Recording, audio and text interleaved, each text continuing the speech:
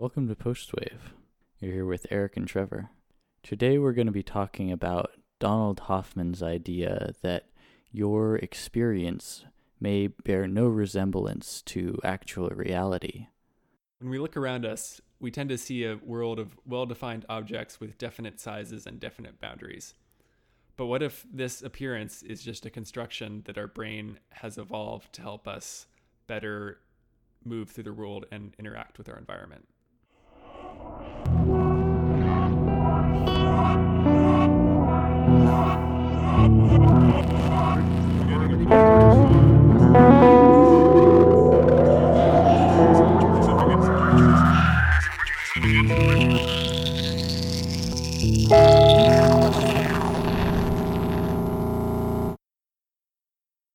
So the main point of this article we're talking about is that reality has to be not what we see, because evolution by nature wouldn't evolve accurate perception of reality because it's wasteful. And the thing that evolution is trying to maximize is fitness. And so if it concentrates all its power on the fitness and ignores the actual reality because that's very complicated, then it will be more successful. So this is an article on the Quantum Magazine website. It's an interview with Donald Hoffman, who's a cognitive scientist, and he studies perception and the nature of reality and how quantum physics might come into play with all of that. Yeah, there are a lot of other people right now. Roger Penrose is one who comes to mind, who's like a pretty renowned quantum physicist and is also saying a lot of things about like quantum physics being fundamental to consciousness somehow, or so it's all kind of tied together with perception and consciousness. That's really cool, Trevor, because that's really in line with my own view of how the world is structured. A worldview that I've picked up several years ago, and I've been basically convinced of since. So it's really cool to see acclaimed support for those ideas. Namely, for me, the biggest, probably the most central thing to my understanding of the universe is that everything that exists stems from perception or from consciousness, however you want to phrase that. Mm-hmm. That it's the ideological reality that is precedent, and that the physical is a reflection of that. Yeah, I mean, yeah, and fundamentally, all we have is our perception, and that could be completely different from, quote unquote, what's actually out there. Yeah, so it struck me that there's a couple different perspectives you can take of saying the same idea, or maybe they're just two sides of the same idea.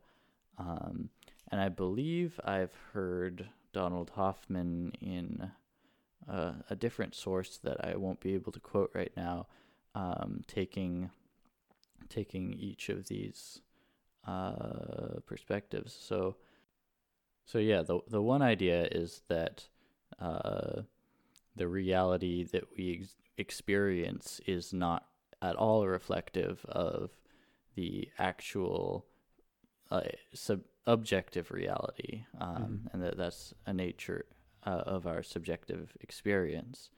And the metaphor that was used prominently in my memory was that of the keyboard, the computer desktop. Actually, Trevor, do you want to explain that metaphor? Yeah, I think about this like all the time when I'm like outside taking a walk and just like you look at a tree. It's like that's just like it's like an icon, or it's like And what he says is like no one thinks that that Microsoft Word file is actually like this blue rectangle somewhere in your computer. Like it's just ones and zeros. And in the same way, like objects are just probably just like quantum wave functions, like some combination of I don't really know how quantum physics works, but some combination of the, all the particles that makes up the, the being, whatever it is. So that's like the underlying circuitry that we can't see. And objects are just a evolutionarily useful way for us to like interact with our environment. Yeah, great. And the other part of this that you had already mentioned was that the sort of intentional logical understanding of the universe is not the most adaptive view of the universe. It's not the best way to learn about things around us.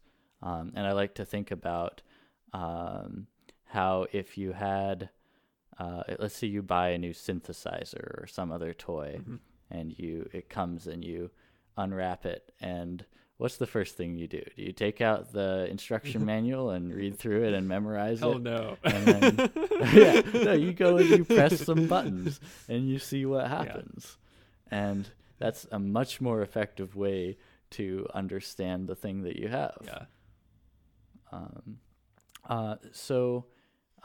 But this is interesting to me because I'm not sure that this is actually a ubiquitous truth.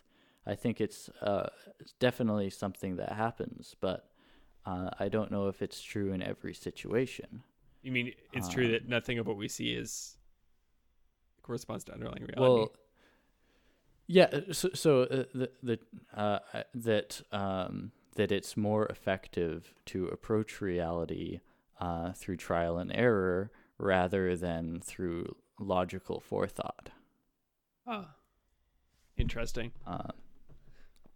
And because that's what we see in artificial intelligence as well, as compared to pre-written computer programs. Right. So like you have in the traditional programming sense, you have like a program and the programmer tells it what to do and the machine does that thing. And that's really great for solved problems. But for not solved problems, a more intuitive approach that is embodied by artificial intelligence is much more effective. We see this in chess, where, well, for example, as well as many other strategy games, where the artificial intelligence through machine learning has been able to learn the system much more effectively than someone with a rote program. But if you have a game of tic-tac-toe, you can write a program pretty easily that will never lose at tic-tac-toe. And even if it's playing against the best tic-tac-toe AI you ever made, it's still solid. Yeah, it's interesting. It makes me think. I forget which podcast this was, but they were talking about like how a lot of the progress in AI in the past, like 20, 30 years, all this crazy like neural network stuff, a lot of those advances are based a lot on just like hardware advances of just being able to like number crunch better and like do kind of trial and error better, and we actually we're still like pretty lagging in actual like functional programming type of artificial intelligence.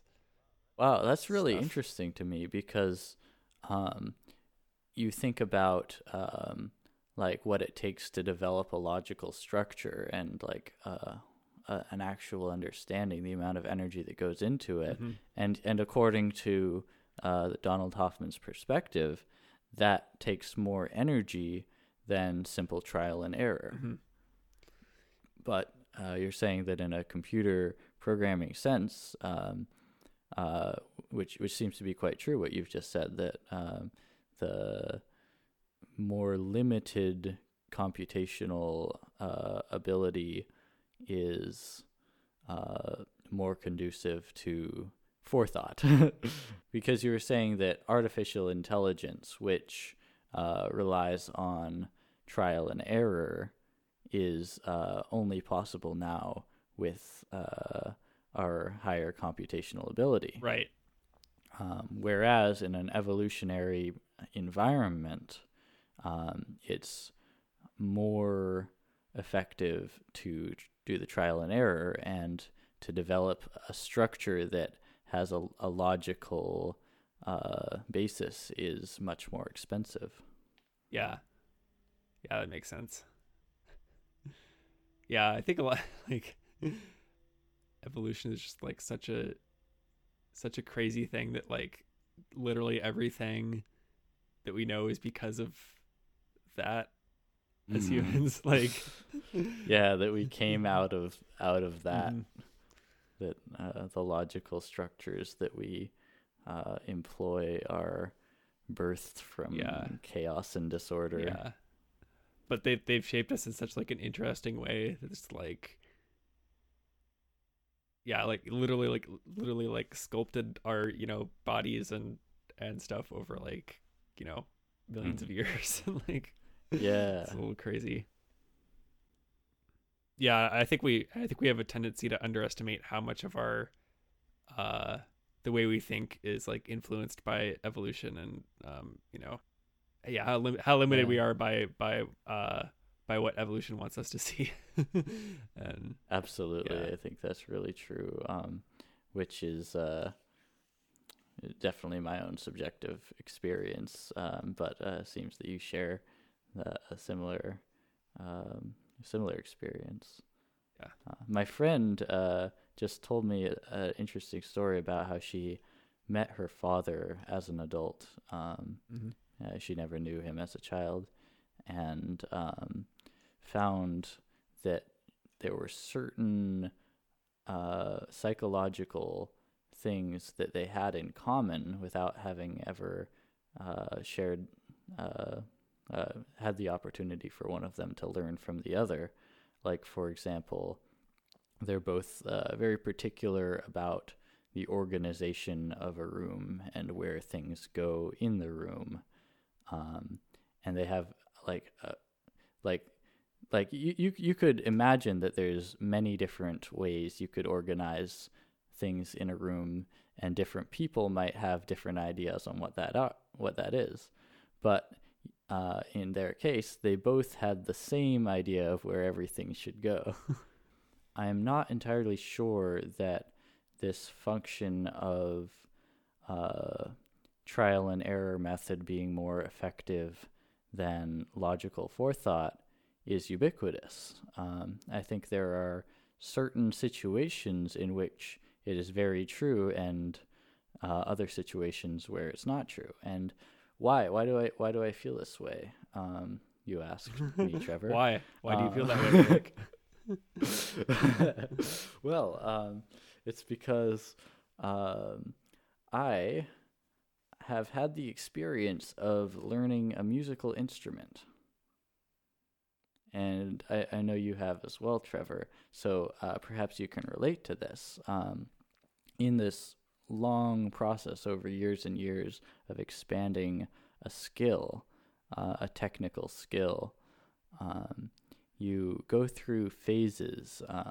There's phases of rapid growth, and there's plateaus where you seem to be progressing very little for a very long amount of time. And then eventually you'll break through and have another expansion of rapid growth, and then you'll hit another plateau.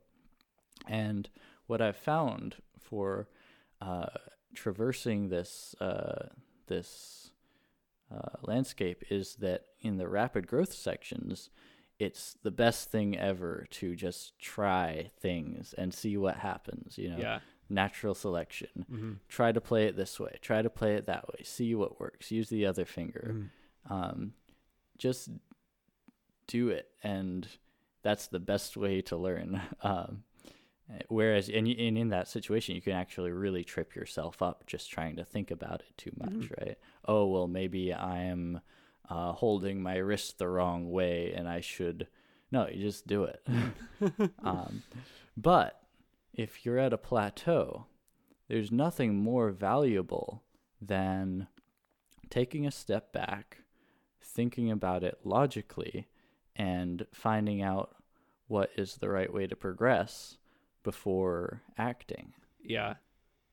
No, it's that's like, you're just describing like the optimal way to like learn something, which is like really interesting to think about. Absolutely. Yeah. Yeah, and that's what's so powerful for me about my musical practice is that it is directly analogous to learning in general. Yeah, totally. Um, yeah, it's interesting to think about like learning across like different domains, like how is it different to teach a computer to play music versus like speak English? Like how do I mean, and when I say play, I mean like compose or play things that are indistinguishable from a human. Yeah. Oh yeah, so he this is cool. So he's talking about like a mathematical model of consciousness. He says, I have pains, tastes, smells, all my sensory experiences, moods, emotions, and so forth. So I'm just going to say one part of this consciousness structure is a set of all possible experiences. When I'm having an experience, based on that experience, I may want to change what I'm doing. So I need to have a collection of possible actions I can take and a decision strategy that, given my experiences, allows me to change how I'm acting. I have a space of X experiences, a space G of actions, and an algorithm D that lets me choose a new action given my experiences. Then I posited a W for a world, which is also a probability space. Somehow the world affects my perceptions, so there's a perception map P from the world to my experiences, and when I act, I change the world, so there's a map A from the space of actions to the world. That's the entire structure. 6 elements. The claim is, this is the structure of consciousness. Which I think is like, it's an amazing formula. It's also like, I mean, it's like, it's obviously like a pretty like low res version of what an actual theory of consciousness would look like, but like it's cool to have Yeah, some. it's interesting to me grasp it. because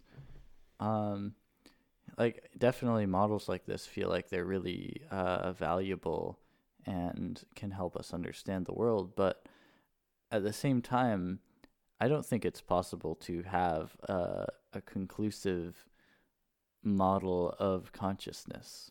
And I say that because I am of the personal belief that consciousness is the source of all of existence and is the nature of all of existence. And so in order to have a model that describes all of existence, well, the only thing that has enough processing power to do that is all of existence itself. That makes sense. Yeah, I mean, I like, I mean, the way I think about it is like, well, it's kind of like the anthropological principle. Could you explain that? So that's like why. So basically, like, so why are the constants of the universe tuned so specifically to allow life like us? Oh, sure. Right. And the answer has to be, or the answer could be that they're that way because we're here to observe them, otherwise we wouldn't be observing them. Yeah, exactly. And it kind of it makes you wonder if that's the case, then like are there other multiverses that have and it's randomly tweaked settings, and it's like this genetic mutation thing where multiverses spawn and like change the the constants slightly. So Yeah. it's kind of like that with consciousness, right? Like why are you here observing this specific part of the universe? Uh-huh. Yeah. And something I think about a lot is like, I'm not a religious person. Like, I basically, if I have a belief about the afterlife, it's that, basically you just live your life over and over again, because the only place in the universe, in the complete space-time continuum that you exist is in your life, and therefore, at the same time though, so time is an illusion, right? But humans are stuck in time. So if you exist at every point in your life, right, at all times, the only reason you're feeling the passage through time is because you're a human and your perception makes you feel the passage of time, right? So Absolutely. So but it's all the parts of your life are always there, right? Like the, Yes. because it's already happened, whether it's quantum mechanics or completely deterministic, it's all, it's all happening at once. Every possibility is, happening at once. And Yeah. completely uneducated. Beautiful. I don't know about uneducated, but layman, not quantum physicist. Sure. But all the same, I think we can explore these topics without having credentials, because they're we're exploring with deductive reasoning. You can say this is this way because of that, and someone can say yes, that's true, or someone can say no, that's not true. Yeah. It's a good question. It's a good question of how far you could actually go with deductive reasoning. Like, yeah. So like if you take the traditionally Descartesian view of I think therefore I am, and maybe modulate that to a more modern perspective of like I perceive therefore I am, and if that's the central core of what you know, then what can you deduce from that about the world? What else can you know if you know that? right. But then you get to the problem of like, like if you have the formula, like if A then B, you can always ask like why. You can always just look at asking like why, and But that's the beauty of it, because if you start with this a firm footing, you have always the answer of because it's that way. right. Well, that's right? what an axiom is, right? Mm-hmm. Yeah. Sure. Yeah. It gets kind of tautological. Yeah. If you keep wrapping over itself, but I think that's valid. I think that you can learn a lot, and you can speak a lot of truth about the universe with those terms. Yeah, it's definitely useful. Have you? I was actually listening to a little bit of like Roger Penrose before this, and he, I think it's interesting to bring in because he firmly believes that like consciousness is not computation because there are parts of the brain that are obviously computing things but aren't conscious. Absolutely, I agree entirely. Yeah, and that's what gives him the reason to say it is this some kind of quantum interaction. Yeah, and that actually ties in with I feel like as a culture, our understanding of what constitutes intelligence, with regard to artificial intelligence. You have a program that knows all the moves to tic-tac-toe, and so it can always do things. Well, is that an artificial intelligence? Most people would say no, it's just a computer program, because all of it's like a known quantity. It's finite. It's everything there. It is always going to be just that. Like it's known from the beginning before it happens. So it has no ability to perceive. It's just mechanical. Whereas if you have an artificial intelligence that employs machine learning, it's exploring, it's learning things, it's finding out about its environment and making decisions based on that. Yeah. I always wonder how much like sensory input has to do with consciousness and intelligence, and like, because obviously those were like the main, some of the main drivers that shaped the way our brains work. But like, could a machine have consciousness without like sensory inputs? Like, I mean, because that's an interesting question. Because it is true, like if you're a human, if you're like locked in or something, like you still have thoughts, but you don't. I don't know if you still have sensations or not. Well, is it possible to have an experience without any input at all? I guess we'd have to generalize sensory input in the sense of artificial intelligence would include any informational input as well. So if you have a program that is not receiving any information, is that program running? Does it exist? I guess, yeah, maybe it's a silly question. But I mean, like, I don't mean information coming. Yeah, I mean, what I mean by perception is, I guess, is foggy. But that is actually, I think that's an interesting idea that you bring up, because you can have an experience even as a human where you can limit or expand your sensory input.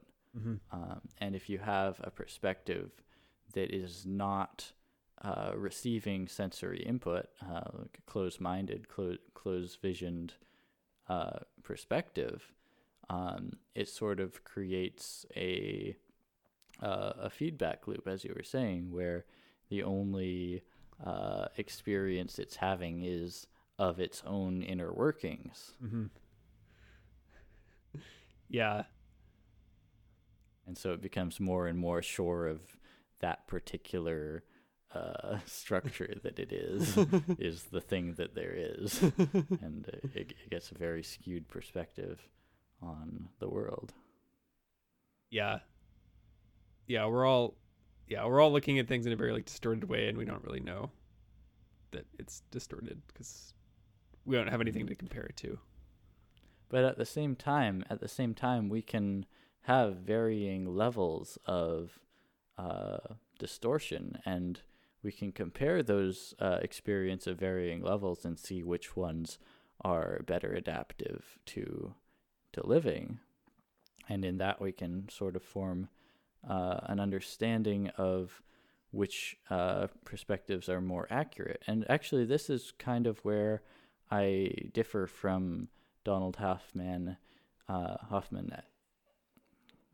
in his idea, because he speaks about how he talks about how perceptions are simply untrue or inaccurate. But I think that there's a lot more nuance there, and maybe we could say instead that our perceptions are abstractions from the truth, which are imperfect representations of the truth. Yeah, I mean, yeah, they're not totally disconnected from it. Yeah. So when Hoffman says that it's impossible or nearly impossible to have a perception that is accurate, we can rephrase that as it's impossible or nearly impossible to have a perfect representation of the truth. In the same way that it's impossible to have anything in this world that's perfect. Yeah. Just add on to the end of that really made me think about Terence McKenna and his view of language. He talks about how language is an abstraction of the truth, and that words can never perfectly reflect the speaker's true meaning. But at the same time, like, you can use those imperfect reflections, and it's enough to get by. It's enough to communicate. Yeah, I mean, it's pretty miraculous when you think about it. Like, what's actually happening, that you can communicate anything at all. Yeah. And that totally. Again, I'm gonna keep coming back to David Foster Wallace's Infinite Jest, because it's such a comprehensive understanding of life as a human. Yeah. In Infinite Jest, he starts out with this experience described of an individual who has lost his ability to communicate. A very intelligent individual with lots of very perceptive and delicately phrased, very, very beautiful language, but it's all inside his head. And whenever he tries to communicate, he's just making horrible disconcerting sounds that no one understands. Oh man. I can relate. Yeah, right. That's what I was thinking, is like, I think everyone can relate to that experience to some degree. We've all had the experience of trying to communicate and not being able to express our ideas in a format that that other people can understand. Yeah. And it's interesting. It kind of reminds me of like in a chess game, like you can't really like it's hard to, or like the art of it is all in looking enough moves ahead that you know what the next thing is that someone's going to say, or like you have to react to them. You have to be aware of the shape of the other player. Right. So towards the end of the article, they pose this dilemma, and they ask, is space-time a fiction generated by the human mind as a convenient interface for interacting with truth, or is it an objective aspect of reality? And the dilemma being that we can't necessarily know that one way or the other. But it's sort of one of those situations where you have a seemingly a paradox, it seems to me, but when you look from a higher dimensionality, that paradox becomes resolved. I'll say what I mean here. So it seems to me that the way to resolve this seeming paradox is if you consider that yourself as an individual is not limited to the confines of the human body, but rather that your body consists of nothing less than the entire universe and all of matter in space-time. Do you accept that? Oh, totally. Yeah. Cool. And just for fun, I know we're both on the same page, but I feel like this is a point where a lot of people might have resistance in accepting this same idea. And so I just want to go through a thought process with you.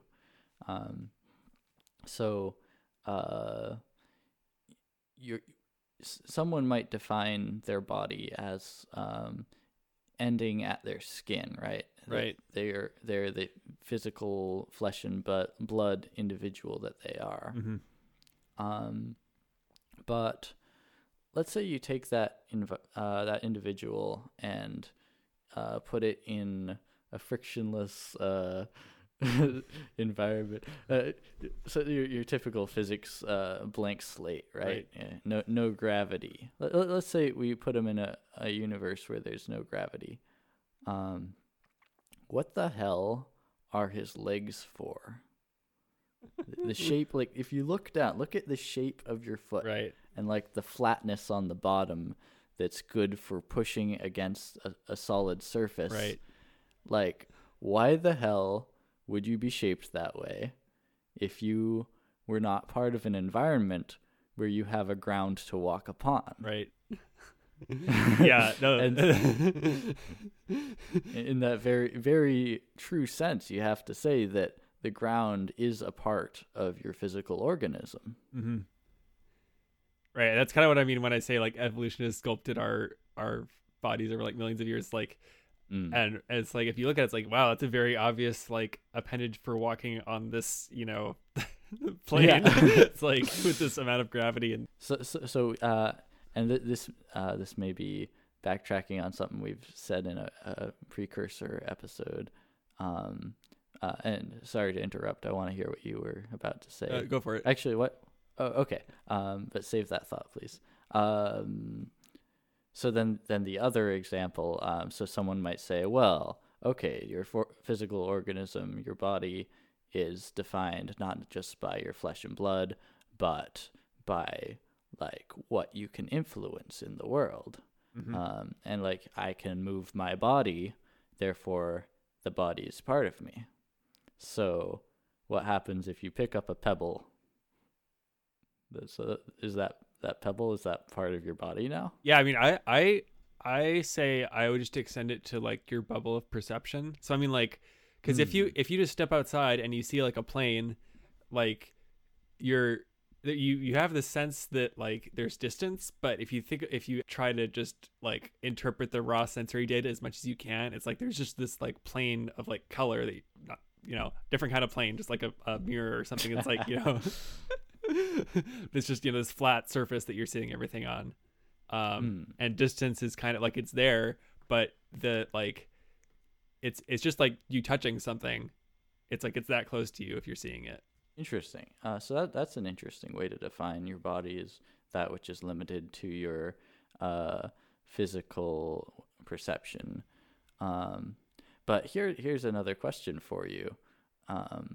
Let's say I posit that there's probably a galaxy that's really far away. It's beyond the sphere of the observable universe. But I think there's probably one out there, huh? Yeah, on the sphere of the observable universe. Yeah. I mean, there's. I want to pull that galaxy closer to me, assuming that it's there, which I am assuming. And so I'm going to step in the direction that I think it is. Now, as I do so, the molecules, the atoms that comprise my body are pulling gravitationally, and they pull gravitationally on everything around them. There is no finite distance over which gravity does not affect. Every single atom in existence is pulling on every other atom. So if I take a step towards this universe that I cannot perceive, if it's there, galaxy that I cannot perceive, if it's there, I am consciously and intentionally pulling that galaxy toward me. Yeah. What's your point about like self versus like how to find your body? Like, my point being that this thing which I cannot perceive is a part of my body. It's continuous with my own organism. Right, because it's everything is influencing. Yeah, I mean, I mean, it's either that or everything you perceive and or influence. Only two right answers. Okay. Yeah. Okay, but that's a fair point and a very so now that we're on the same page about that, and our listeners as well, hopefully, so I can continue and say that, so why is the dilemma of is space-time a fiction generated by the human mind as a convenient interface for interacting with the truth, or is it an objective aspect of reality? Why can that be solved by taking the entire universe as part of as your body and not just the human body? You ask me, Trevor. Well, if you take this view, then if you were to take like an average of all of experience, not just limited to the human experience, if you were to average every point, and that resembles an objective reality of space-time, where the objects remain when you're not looking at them, and things more or less follow the natural laws of physics. So you can have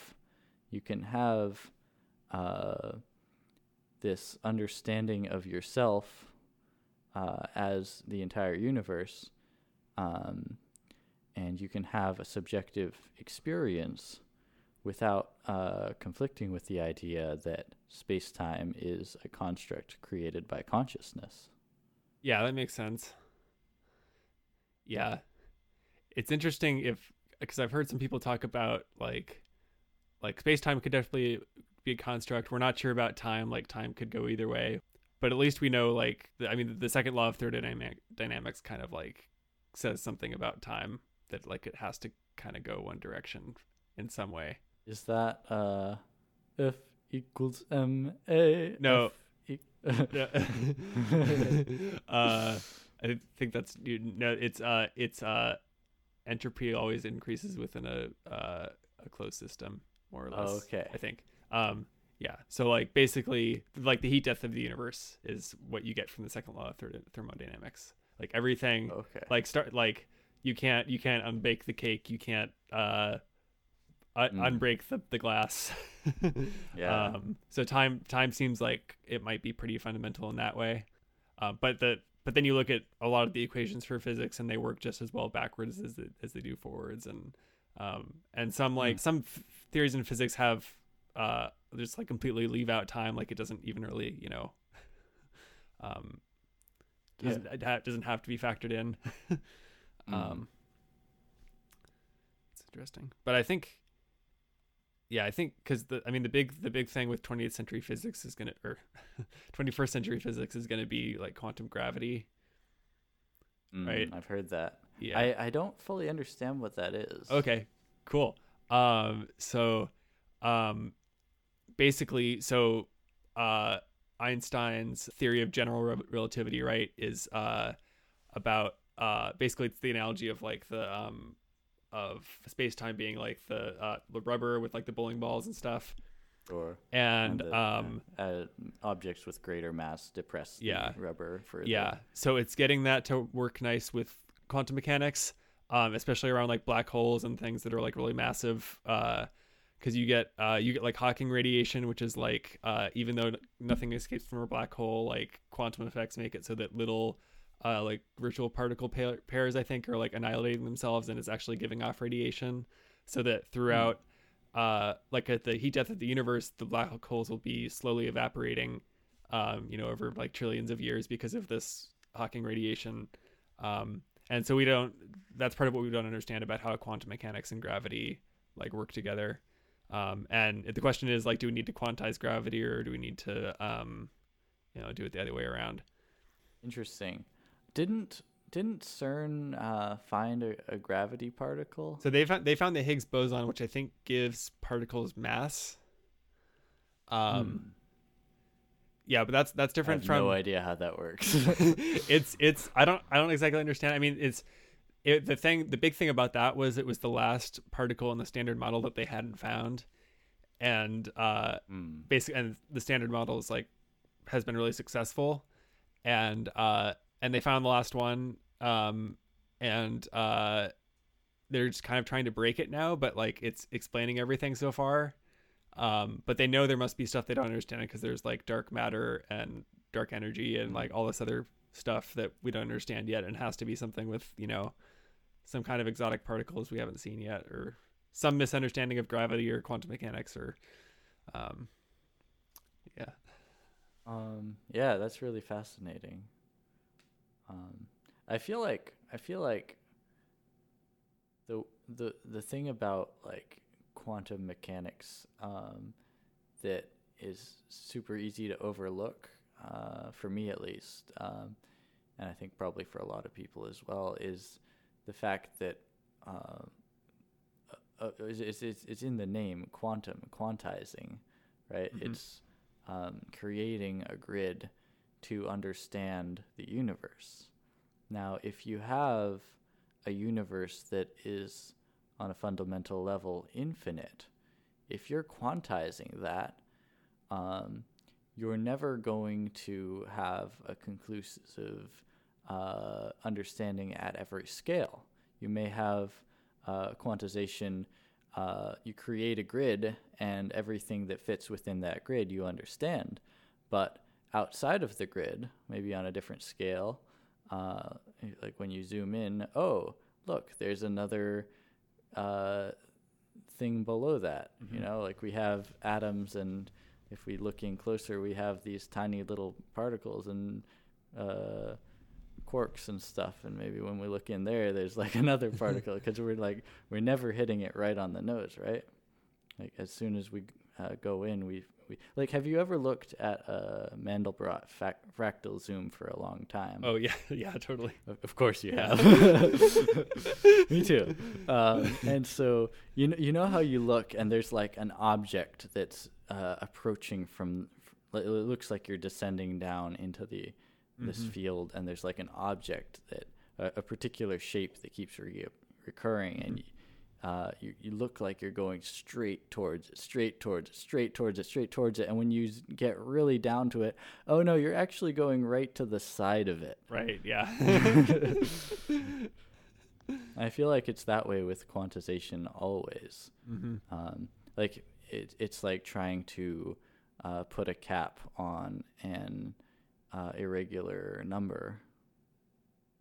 Yeah, I mean, I don't know. So you're saying it's like artificial somehow? Well, just yeah, that it's like, of course we're seeing it that way because that's where we're looking, you know? Yeah, although I mean it yeah. Because even if you say, well, at the bottom level it has to be something, I mean that's just like human, based on our understanding of our physical world, that there has to be like a bottom level or something. There has to be some little bit that it can't get smaller than. Although we kind of know that exists. It's like it's called the Planck length. Yeah, right. Which I'm skeptical about. I'm skeptical about that. I feel like maybe what that means really is that once you get beyond that scale, our existence as we understand it on the grander scale stops making any sense. That doesn't mean that there isn't any experience to be had within that scale. Yeah, I mean, but how would you have any kind of information processing or like any kind of like? Well, I guess what I'm postulating is that, like, we're assuming that at a certain point it's empty, right? Like when you get down to the Planck length, because correct me if I'm wrong, but as I understand it, like it's as if you get down to a certain point and basically little tiny black holes are forming all of the time everywhere, that are so small that, you know, they just they're tiny universes popping in and out of existence, and they pop in and pop out rapidly because there's very, very little in them to exist, and in fact they're so small that any matter as we understand it in our grand universe cannot exist in that scale. But I feel like maybe if you were to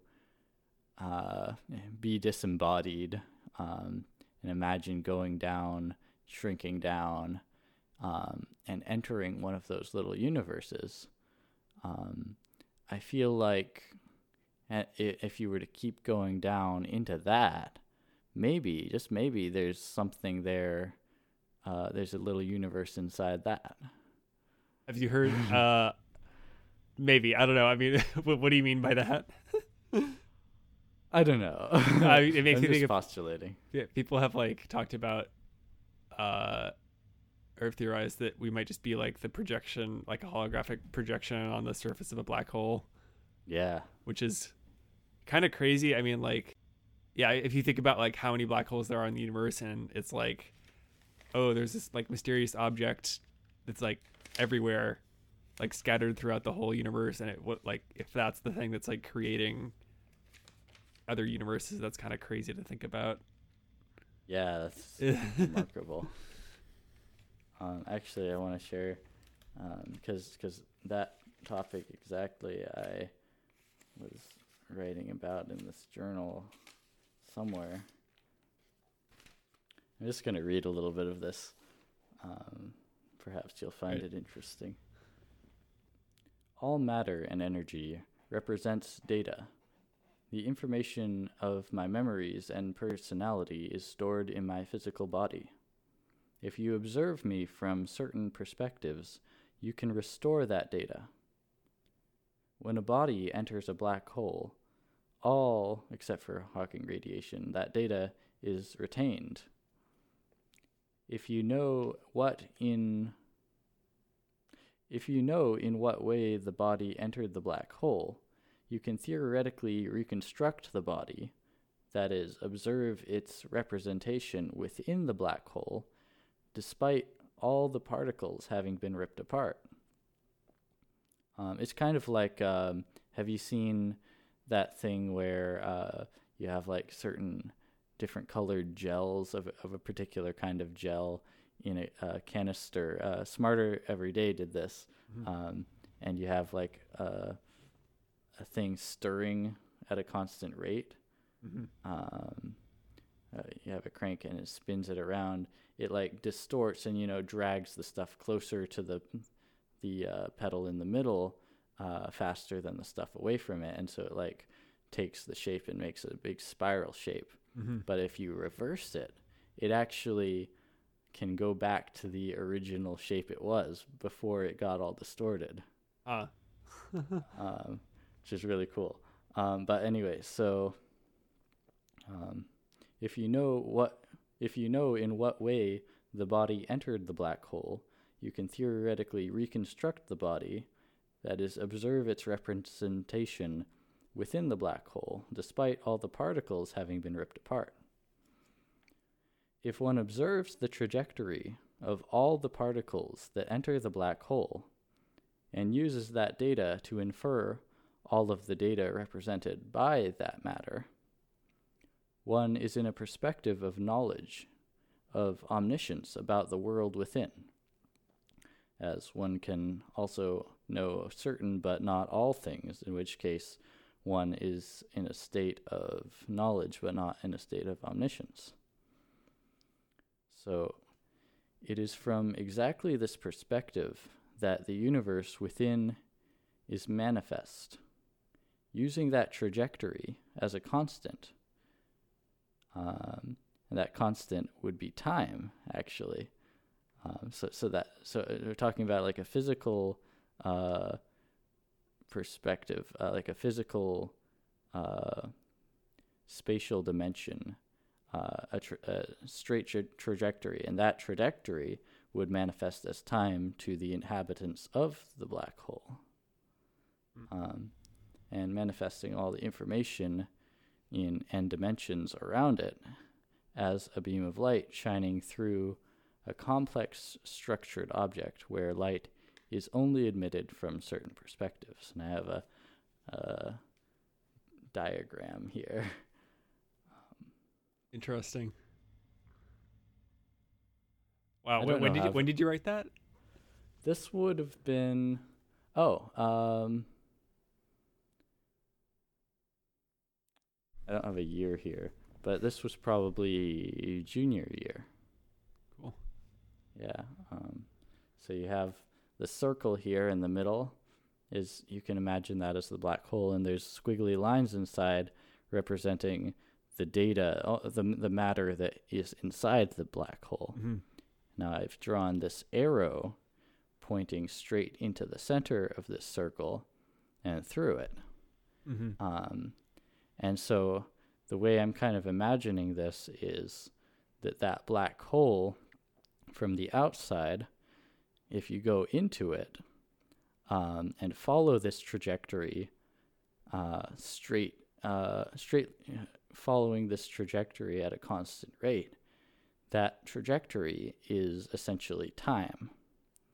And over the course of time, the universe expands or does whatever it does and grows outward.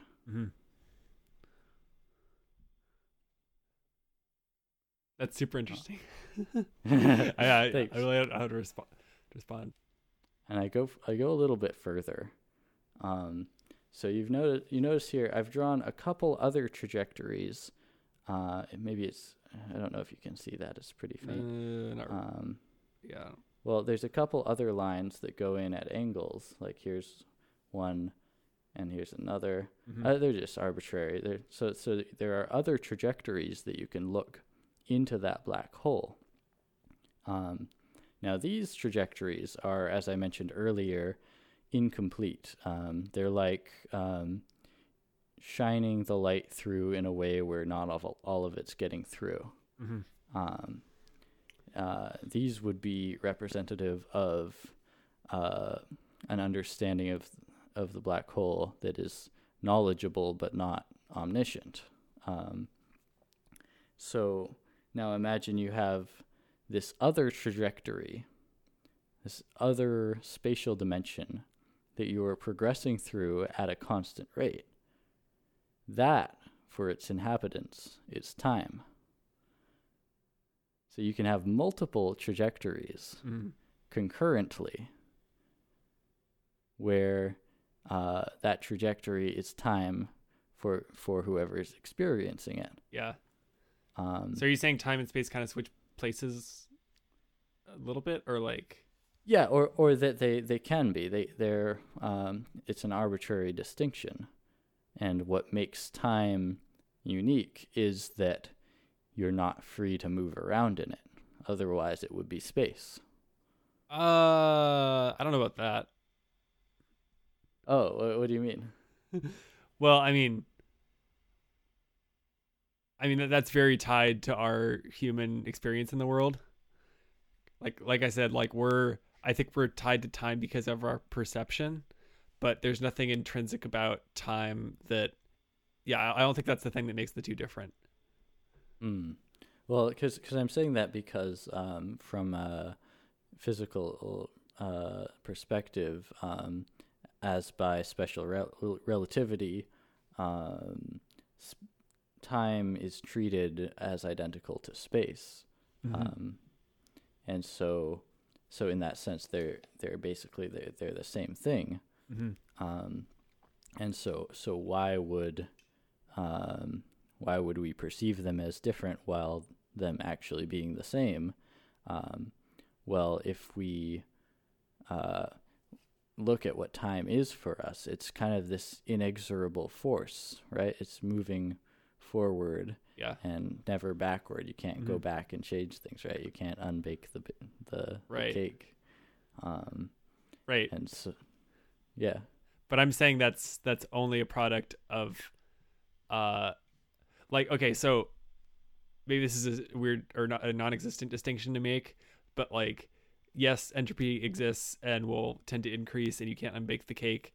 But that's just the sequence of events, but they still all exist at the same time. Oh, absolutely. Yeah. Absolutely. Yeah. So I feel like theoretically, at any given point in space-time, you could draw a different trajectory of time crossing through that point, and you could have an entirely different experience of life by an entirely different being, which intersects the exact same point of space-time that you are. Yeah. I mean, there's perception isn't limited by our the way we feel like consciousness is limited to our brains. Does that make sense? Yeah, right. Yeah. And to me, that actually really verifies the perspective of life, of existence being timeless, and of existing in any given point in space-time perpetually, not being intrinsically driven onward through time. And yet we experience time driving us on intrinsically. And so what are we going to do about that? Yeah. I feel like it has to, maybe it doesn't have to figure into our understanding of the universe. Maybe it's totally fine to have an understanding that says, oh, doesn't matter. Yeah. I don't know if I like thinking about it, but I don't know if I'm educated enough to guess about what it actually is. Well, Michio Kaku writes about how he got into theoretical physics. No, not Michio Kaku. I'm sorry. Feynman. I believe it was Feynman. Talks about in an interview, he mentioned how he got into theoretical physics as a child, and he read a book he read a book, and at the end of the book it said, "Further research is needed. We don't fully understand this yet." And so he said, "Oh, okay." This smart little kid goes, "I'll let me see if I can understand it." And he studied up, and he came up with his own ideas. A kid, you know. Yeah. So I feel like it's actually can be really valid to talk about things even if you don't have the credentials. Maybe these ideas can hopefully spark some understanding in someone who other people who can manifest it in different ways. Yeah, or at least curiosity. Absolutely, yeah.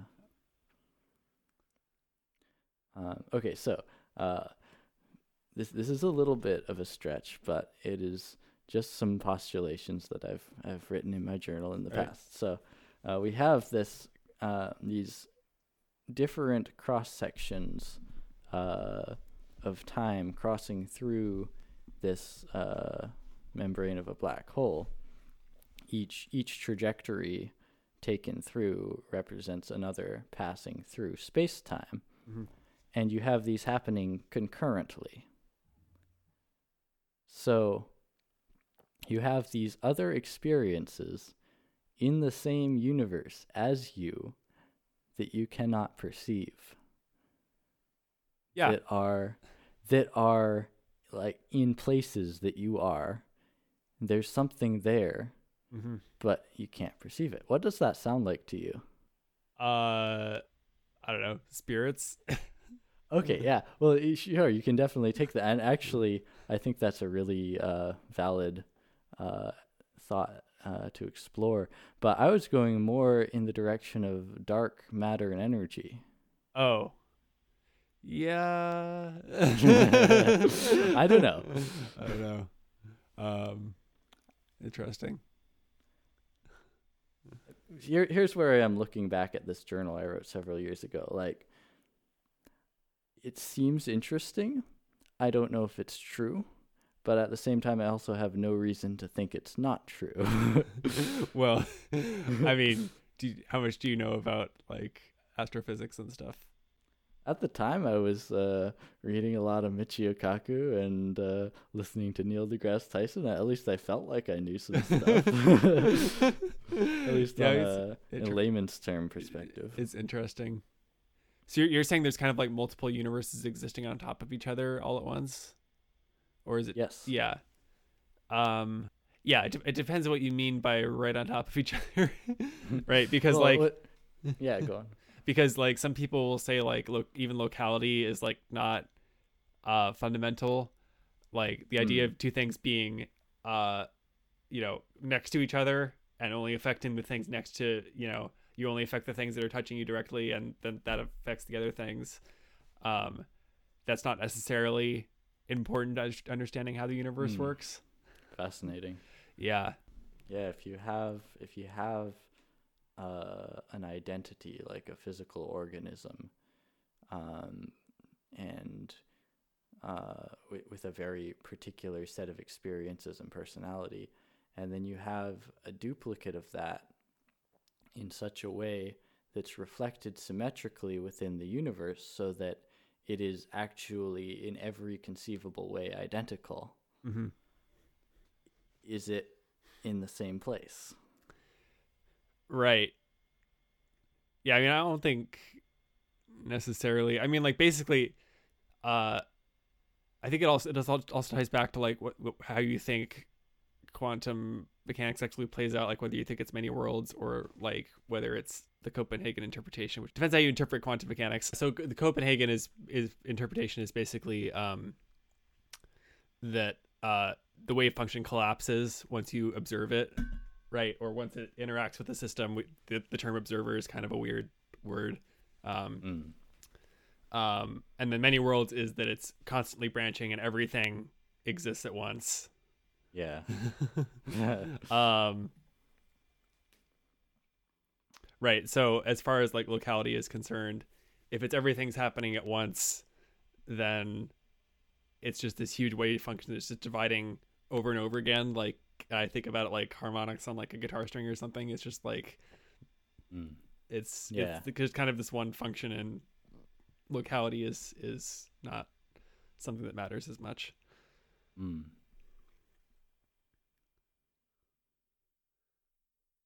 Like time could be more fundamental than locality, which is interesting.